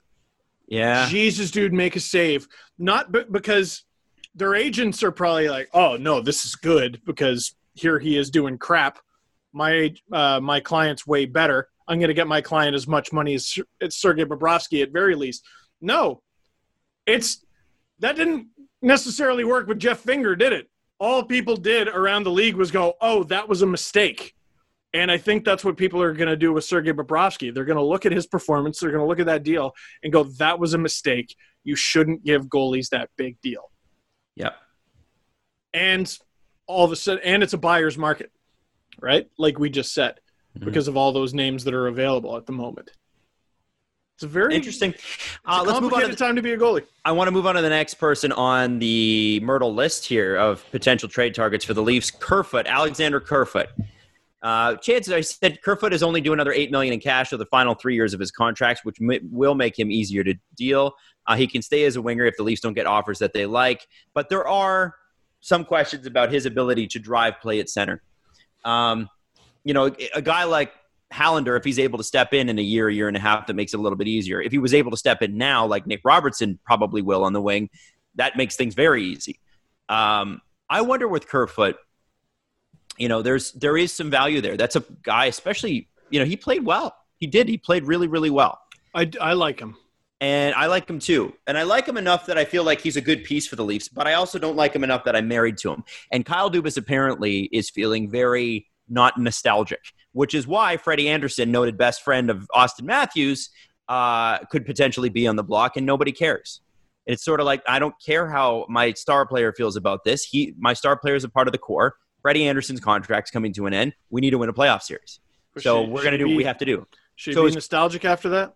I don't think so. So Kerfoot, I wonder, came in, played well, took a while to adjust. I think Mike Babcock didn't help that. And then Keith comes in, he does a good job. But I think, what do you do with Alexander Kerfoot? Do you keep him, or do you go and look for value? And what kind of value does he bring? Like, Andreas Janssen is on that list later on, and that would be a sell low candidate, I would think. Like, that's a guy I feel like the Oilers would really like, could really benefit from having. A lot of teams could. Like, what's that? A lot of teams could. He's not a bad player. He is. He just had a knee injury. That's the problem. Fans of any other teams listening to the show, and Leaf fans too, we've been talking about the same players over and over again. Kapanen, Janssen, Kerfoot. They're all good at hockey. They're all really good players. They'll make your team better. Yep. Most NHL players are good at hockey. They're weird. Even by NHL standards, though, Jesse. Oh, okay. Janssen's a good player. Good. Yeah. Janssen's a good player. Kerfoot's a good player. Kapanen's a good player. It's not about get them off this team because they suck. It's can the Leafs afford them? And with all that money that the Leafs have invested up front, they couldn't afford to have like a $10 or $11 million third line, which is what they had with Kerfoot, Kapanen, and Janssen. They can't afford it. Mm-hmm. It also wasn't good enough. No, it wasn't. It That wasn't. too. They didn't win. They couldn't make the playoffs. It needs some sort of shakeup. So there's on top of, hey, they're going to be saving all this money by dumping these guys and trading them and saving all the salary. And it's also, there needs to be new blood in here because it wasn't good enough to score enough goals to beat Columbus. And you've got 3 years of cost-controlled Nick Robertson, who's clearly good enough to play. Yeah. Now, I don't know if he stays up with the team the entire time, but you're not going to send him back because then you have to go back to the O, doesn't he? He's 19. He'd be 19. I believe so. Yeah. So, like, at this point, it's sort of like have him there. He doesn't have to play every night, but you got to build this guy's confidence and build this guy's career because of that stupid OHL rule. Now, when it comes to a guy like Pierre Engvall, that signing, that 2-year extension, seems like a bit of a bite now. We could not have planned for a global pandemic, but the second he signed for 2 years at $1.25 million, as much as it doesn't sound like much, that's a lot for a centerman on the fourth line for the Leafs. He actually sold me, I think. Did he? During- Now, he's during in Myrtle's these article, playoffs? but I'm throwing that out there. So he had 8 goals, 7 assists, 15 points in 48 games, which in itself isn't very good. It's even worse when you look at the fact that he was on like a 40-point pace over a full season and then shot it off. Like the puck stopped going in except for one time when he scored against David Ayres. And by the way, his goal is the one that gave David Ayres the win. So You're welcome. You're welcome. I would have texted Pierre after the game. You know he's got his number. Thanks, man. But with Pierre Engvall, I agree with you, Adam. 1 point whatever before the pandemic, whatever. We know he's good. He's young. He's tall. He's fast. He can kill penalties. Yeah, I'll pay 1.25 for that. I'll pay 1.25 for that. With the pandemic, I'm like, I will not pay a quarter for that. Now, at center, I'll consider it. Is he any good? And the playoffs happened. I got to imagine the Leafs organization came away with the conclusion that, yeah, he is. What did they talk about every broadcast? That fourth line. That fourth line. God love that fourth line. Love what that fourth line is doing. Fourth line. And Kyle Clifford had a couple big hits. I thought Spezza struggled at times, but at very least he fought. And I would still like to see him back for the right price. Engvall at center really surprised me. Really surprised me. And if they can develop that guy at center, he's worth that money. Andreas Jansson's another name that's come up. And I think with Andreas Jansson, if you are going to move him, and I do think it, in a lot of ways, it does make sense to. The win isn't what you bring back. The win is the cap space that you get. And, you know, obviously, I believe he's got one of those front-loaded deals as well. I think that's all the Leafs have done is just. Let me look. Yes, correct. So if the Leafs clear Janssen, Engvall, Kerfoot, and Anderson, that'll clear something like $17 million off the books. So he made $5 million in actual money this year. So for the rest of his deal, it's 5 plus 3.6, $8.6 million left on his deal, but 3.4 against the cap, which is quick maths over 10. So again, it's one of those value things. Like the Leafs are all of a sudden one of those teams where I don't really want to pay anyone any money. Fake cap space sort of deals. Like that's all they got. That's all they got. And like with Kapanen, you know, we kept saying, well, he scored 20 goals. Well, I mean, he scored 20 goals. Janssen scored 20 goals too. Yeah, he did. Even in a bad season, which he had this year, he didn't play well, but he was also coming off an injury, still had 21 points in 43 games. So he's at like half a point a game. And with those 8 goals that he had in those 43 games, he wouldn't have been far off from that 20-goal pace. Yep. Chances are if he'd gotten hot, he would have found it. He's played a little bit of power play. He's played a little bit of penalty kill. He's still a diverse player, a versatile player to have in your lineup. So here's the thing. If they clear three or four of those or whatever of those guys, if they do clear them out, the space is going to be enormous for them. It comes near 17 million, I think. 17 and or 18 that would be total million-ish. or just 17 from those guys? From those guys. So that on top of whatever they had, which wasn't much. Yeah. So first off, yes, they can re-sign Cody Ceci. Yes, they can. Secondly, it does, you know, people want to shoot for the moon for Pietrangelo, and I understand why. Alex Pietrangelo, even Fried said it on the broadcast last night, probably going to be a St. Louis Blue. And if you're Doug Armstrong, you don't care about 3 years from now. You care about the next 2. The next 2 years, and they actually mentioned today, it was crazy. The St. Louis Blues are the first team to admit that a lot, like 20% of their players had COVID and how badly it affected them. And that honesty was great. That was the big one. It wasn't just, a bunch of our guys had it. It affected them. Remember what a big storyline it was heading into a couple playoffs ago that both Hainsey and Zaitsev had the flu? Yep. They never recovered from it. Yep. They never look like they recovered from it. Next season comes around, you're like, oh, okay, they're better. Because they lost a ton of weight. Like, people got to start listening when people describe the symptoms of this thing. Not everyone gets away with it, you know, similar to how Austin Matthews did. where it sounds like he was largely asymptomatic and he had no lingering symptoms. Some people can't taste for weeks or even months. Mm-hmm. Some people have a cough that they can't shake for weeks or even months. There's been rumors, or not rumors. There's been I've read people have what could be potentially, permanent lung damage from this shit. So- and imagine it comes out. Some of those guys on the Blues end up having that, God forbid. Right. I Well, hope it does, some but people let's not go there. That's some people die from it. you Well, know? and there's that, Jesse. Yeah. Well, I was going forward Dangerous. with the assumption none of the Blues have died. Right. Yes, We don't I know. Like, you don't to be need fair, to we say can't confirm that. right. Fair. Doug know, Armstrong Adam- said about 20% of their roster had COVID. Right. So my point in saying that is, if you're Doug Armstrong, the team is largely intact. You've got most of the Stanley Cup winning team there. The Justin Falk deal was a real head scratcher for me. I didn't get why he did that. But like they gave Marco Scandella an extension at a higher rate and stuff. I was having this conversation with somebody on Twitter because they called me out, rightly so, and saying, listen, there's a bunch of extensions that kick in with the Blues this year. Petrangelo's money has already been spoken for. And they are right. And what I would say to that is move the guys then. Move Scandella, move Falk, move somebody else. Petrangelo's the guy you hold on to. Because this Stanley Cup roster, these guys won a cup a year ago. And they are very good. And until COVID hit, they were looking great. So if you have that opportunity to keep that group together with its leader, the best defenseman probably in the National Hockey League right now, Certainly one of them. then you move the other pieces. You move out $5 million Tyler Bozak. You move out $3 million Marco Scandella, and Petrangelo's worth it. And you find something else. You move those guys, you find a piece back. Maybe it's not as good up front, but whatever. You've got some pretty good centers up there anyway. You'll survive. It's, to me, Alex Pietrangelo not being on the Blues just doesn't make sense. So Leaf fans, I think what we need to do is have some of the B-class free agents.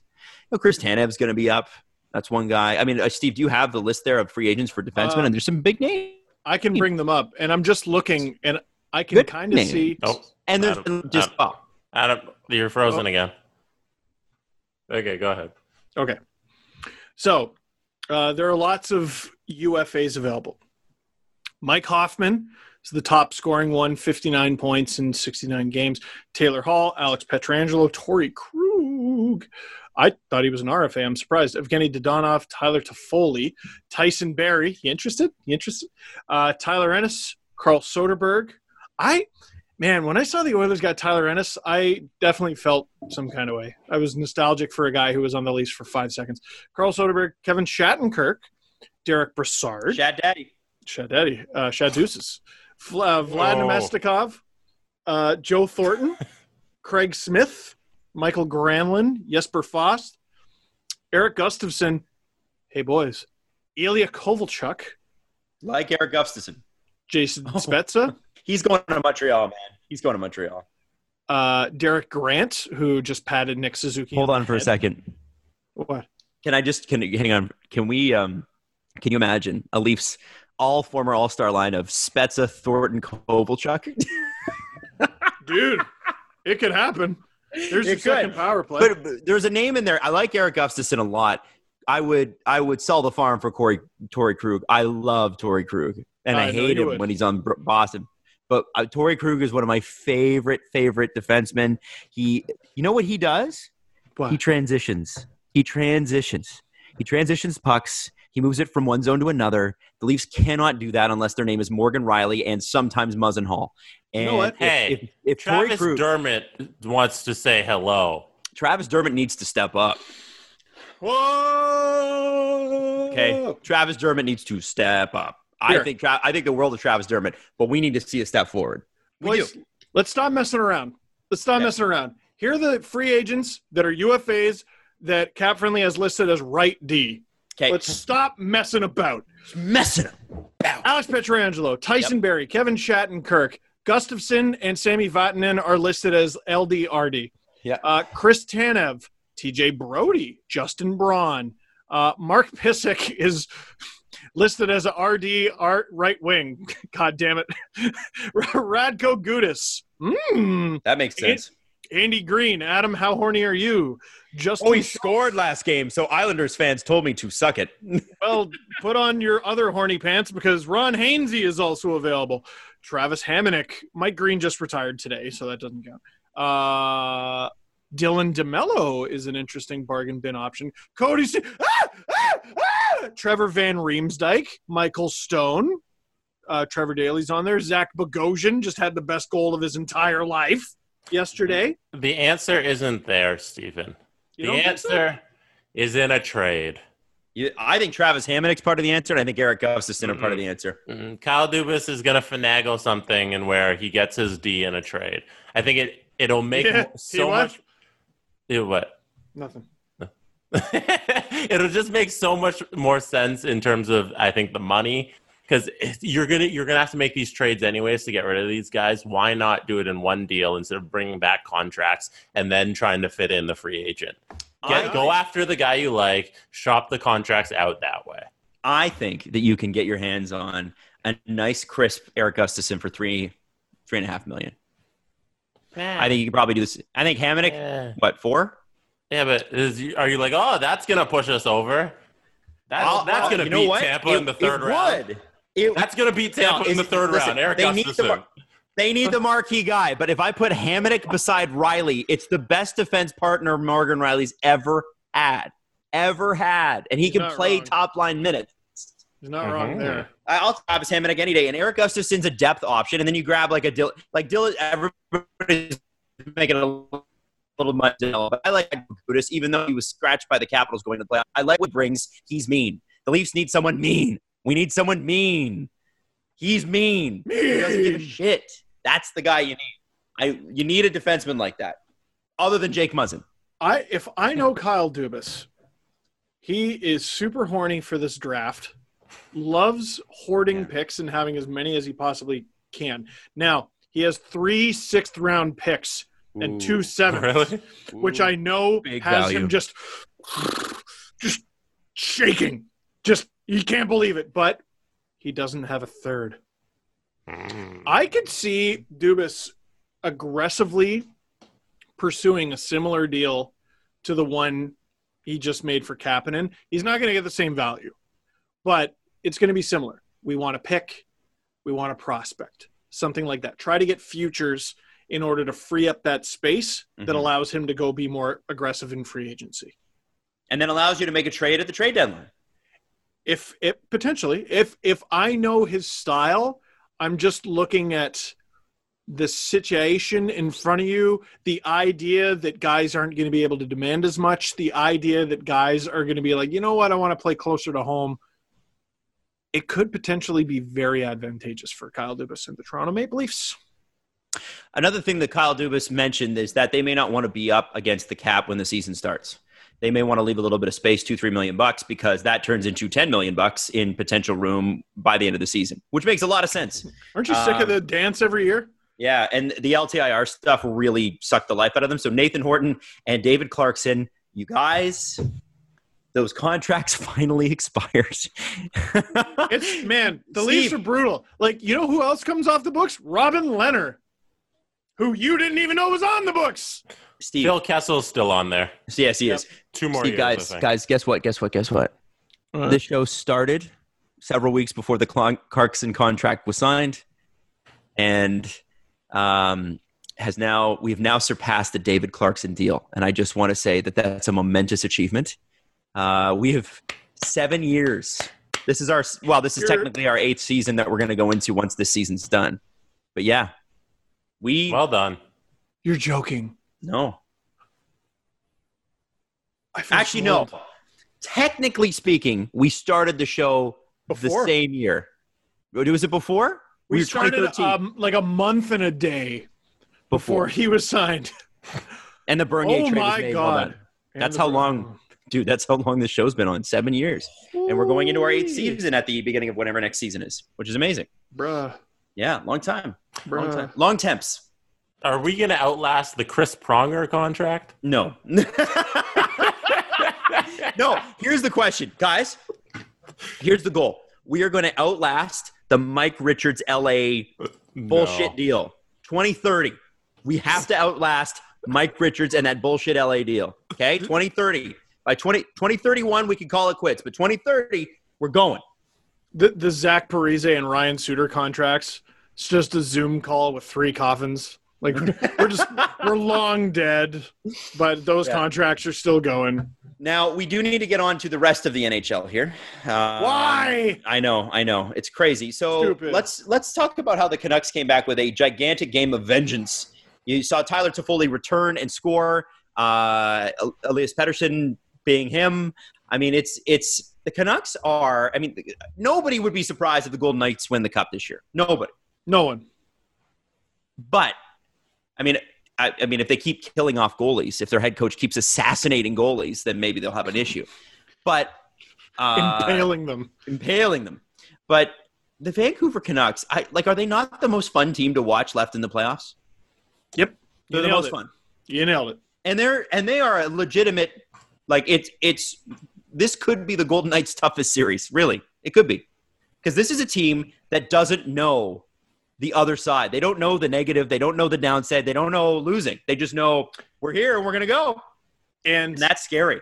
It's interesting how the Golden Knights were portrayed after the first game, because Thomas Drance is doing some very interesting work. Yeah, he's doing that. He's tweeting stuff that people are saying on the bench. I love it. Like, he's taking advantage of the fact that, you can't, there's no people in the building, so you can hear everything that's being said, especially the stuff that's being screamed. Mm-hmm. Especially from guys who are standing still on the bench. And what did the Golden Knights do in game 1 besides win 5-0 and kick the Canucks up and down the ice? They talked mad shit. They talked shit the whole game. And you know when it's hard to talk that much shit? When you're getting killed 5-2 the next game. John Shannon had a great tweet, because Ryan Reeves, he's talking a bunch of shit. And what are you going to say to Ryan Reeves? He'll kill you. And then he was interviewed after the game, and he's like, well, game 1, we were rent-free. The Golden Knights were feeling themselves. And then John Shannon goes, one way to take Ryan Reeves out of the game, play with the lead.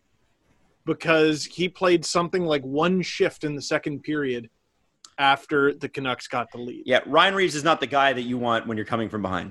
No, who knows? Maybe he was injured. Who knows? I can work on my phrasing on that one. Yeah, you sure could. I was willing to go right by it, but Jesse didn't. But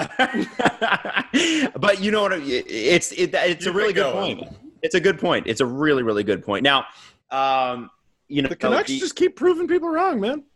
Now, I like them. Another team that keeps proving people wrong, and at this point, I don't think there's any reason to doubt them, is the Islanders, who might fuck around and win a cup here. Seriously. However, I do want to throw out there that the game is on right now. It's not out of the first, and the Flyers are up 3-0. What? So, yeah. Okay. It's been a dominating. I'm sort of watching it out of the corner of my eye. The Flyers are dominating. But game's not over. We don't know how that'll work. What is it about the Islanders that's impressed you, Steve?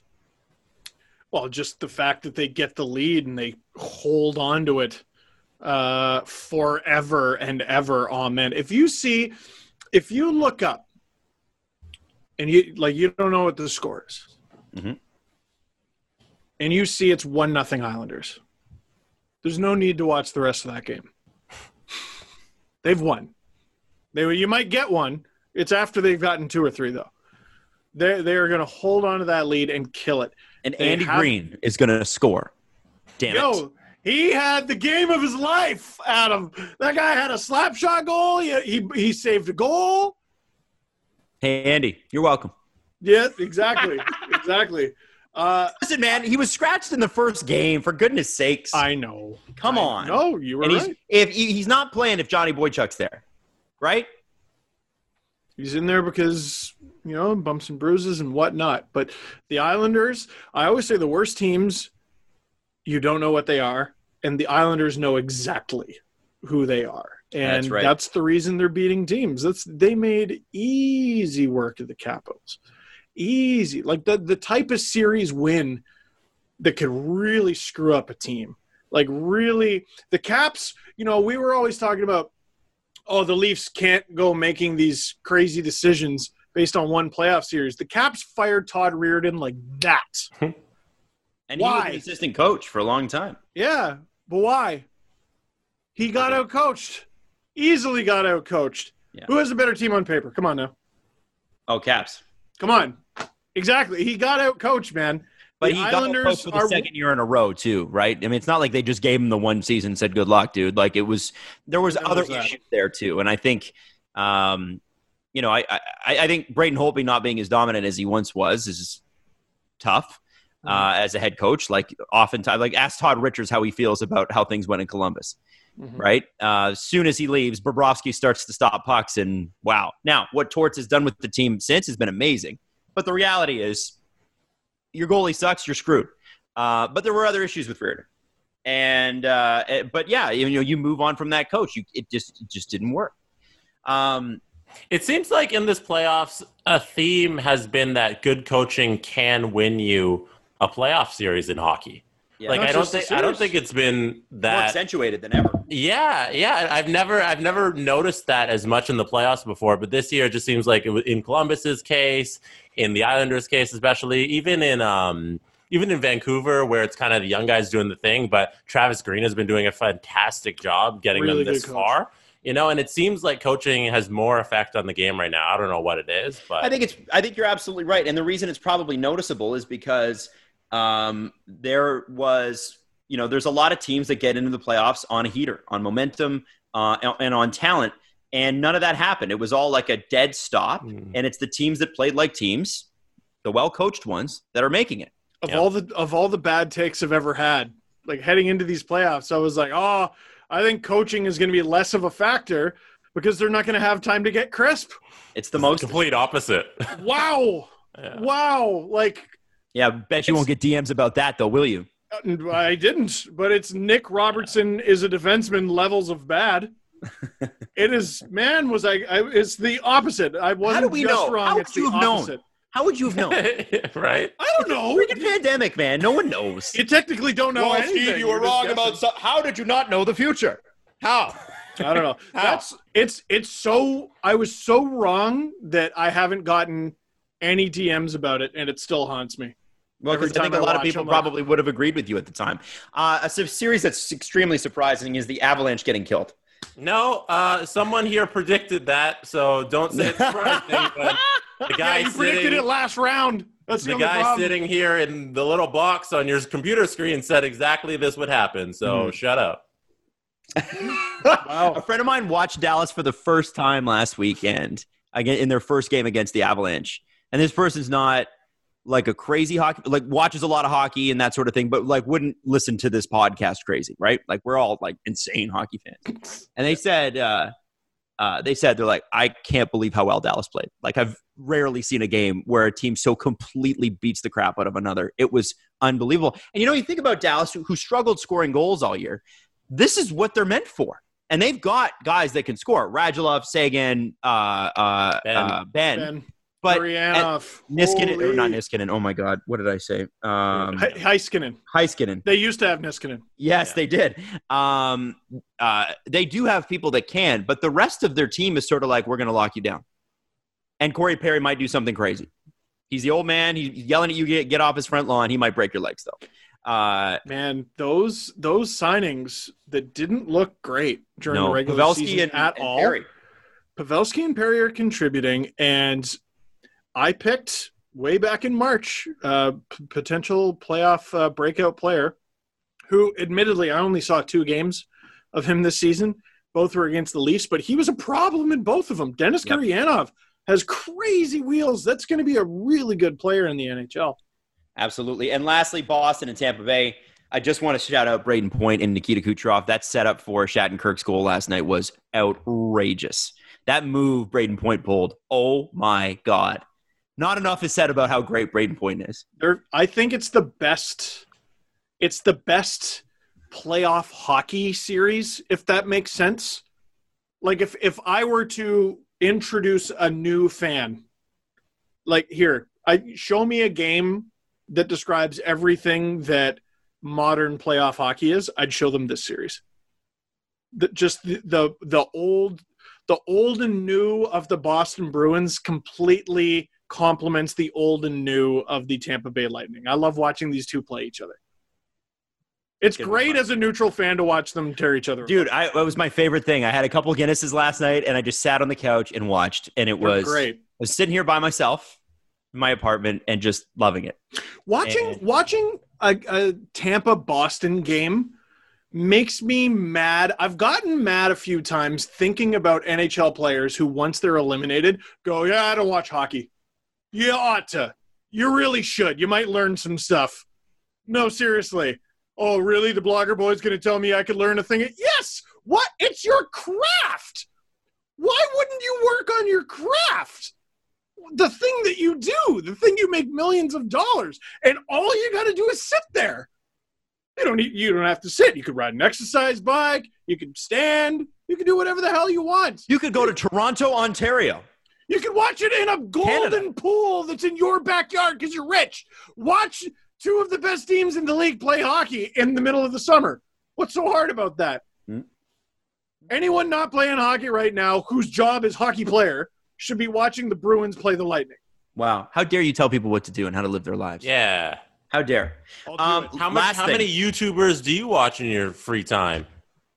Too many, actually. Yeah, I Way think you too do. many. You do such a good impression of the bad ones. By the way, there's a woman on TikTok that does a crazy good impression of all the influencers and stuff. And now influencers are in her messages going, hey, that's bullying and that's bullshit, whatever. And she does this. I forget her name, but she is so funny. I'm going to bring it to the next show.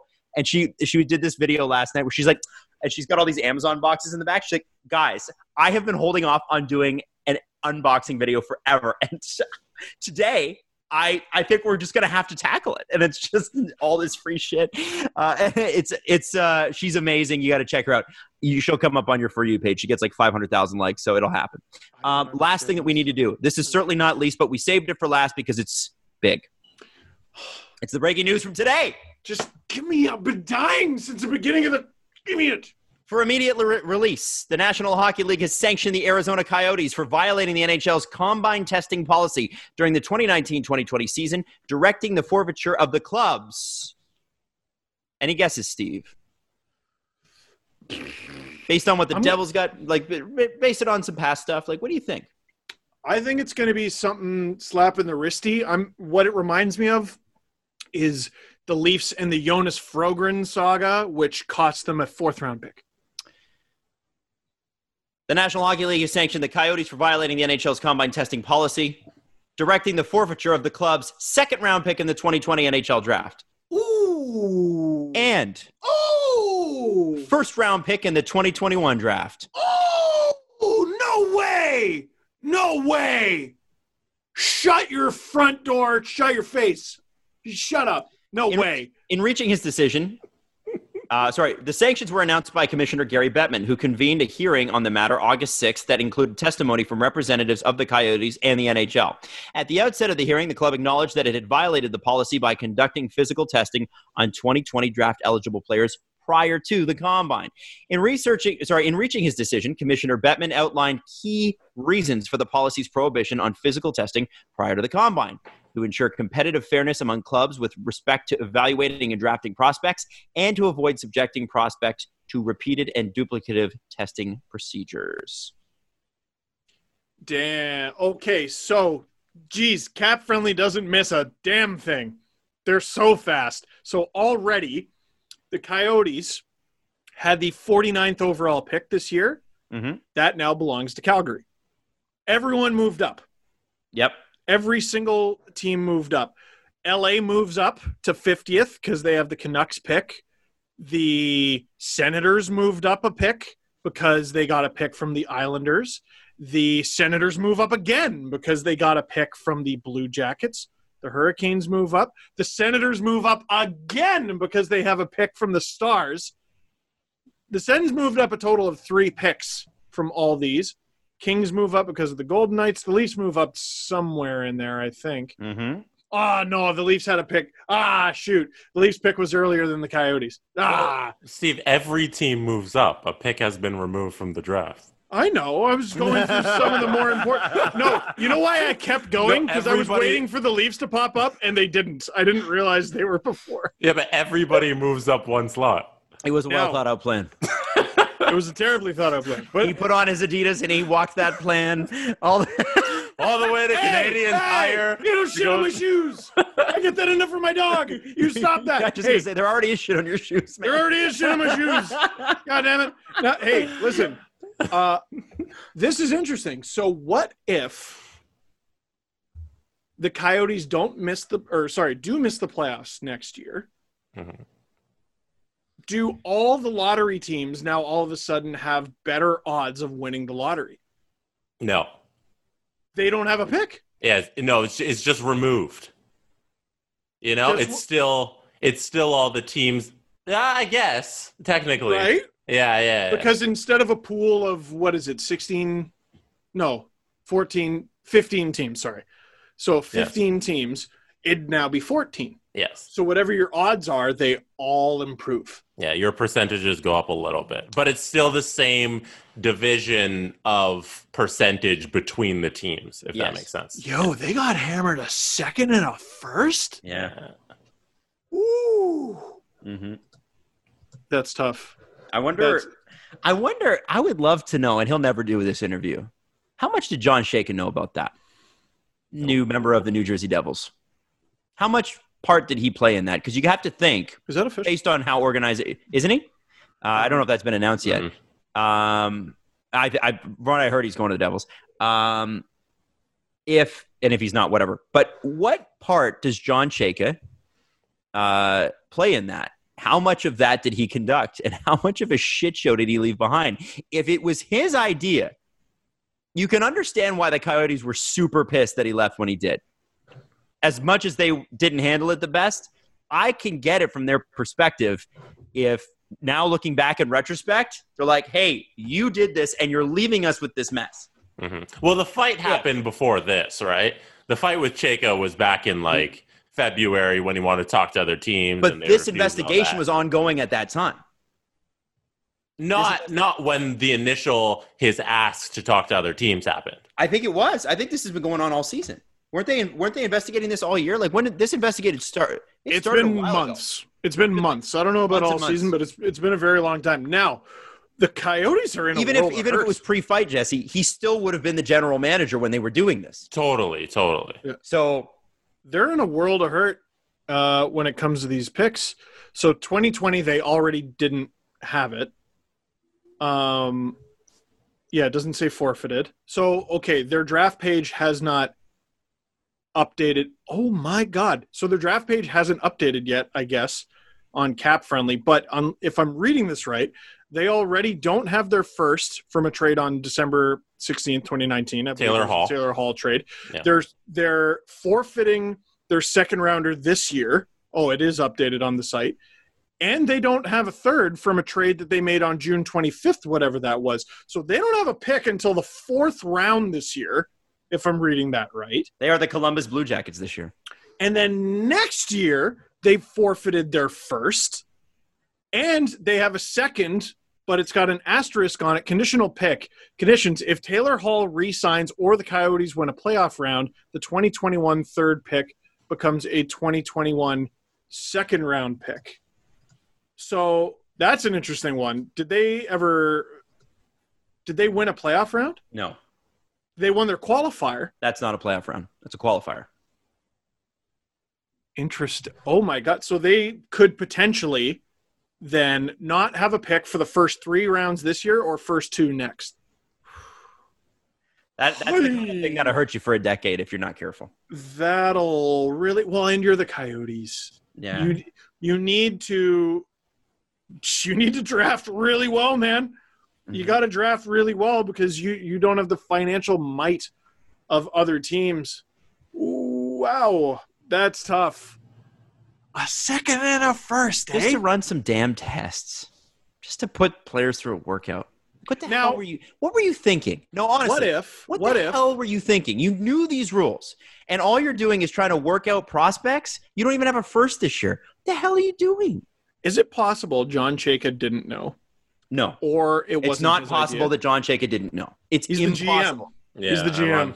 Even on if he Adam's didn't side, yeah. know, it's his responsibility. It is still on him, which means that he's not running an administration that communicates well with each other. And that is still on the leader. So now you're Steve Sullivan. You're going to go into your first draft. You're going to be sitting there for the first 4 rounds. Steve Sullivan had to know that this was coming in some regard. I don't think this is a huge surprise. They And he was in the organization. I just looked up when some of the initial reports came out because we heard about this for a while, and the oldest article I can find is from January 30th. So they've been investigating for a little bit now. And they just completely emptied the cupboards in order to get Taylor Hall. Castle. And it really didn't pay off. So, okay, what they gave, it was a 2020 conditional first-round pick, a 2021 conditional third-round pick. But who are the other players? Oh, Nick Merkley, Nathan Schnarr, and Kevin Ball. So Nick Merkley, I believe, former first-rounder, but 30th overall. Kevin Ball, former second-round pick, 55th overall. Where's Schnarr? Schnarr was a former third-round pick. Man, that's bad news for the Coyotes. Holy shit, did they get hammered. Mm-hmm. Oh, so they're in trouble. Trouble. Big trouble. Yep. That's awful. So that's it for us today. No press conference because the show's already long enough. However, what a crazy amount of information to come out. I want to thank the NHL for putting out this press release, especially for the Coyotes, at 1:30 this afternoon, because that was half an hour before we recorded, and that was nice of you. Thank you, NHL. We appreciate that. We've been mean to you sometime, not wrongly, but we do appreciate you working with us on that one, and we know you did it for us. Thank you so much. We will see you guys Sunday. The Steve Dangle Podcast. Follow the guys on Twitter at Steve_Dangle, at Adam WYLDE, and at Jesse Blake. Connection complete.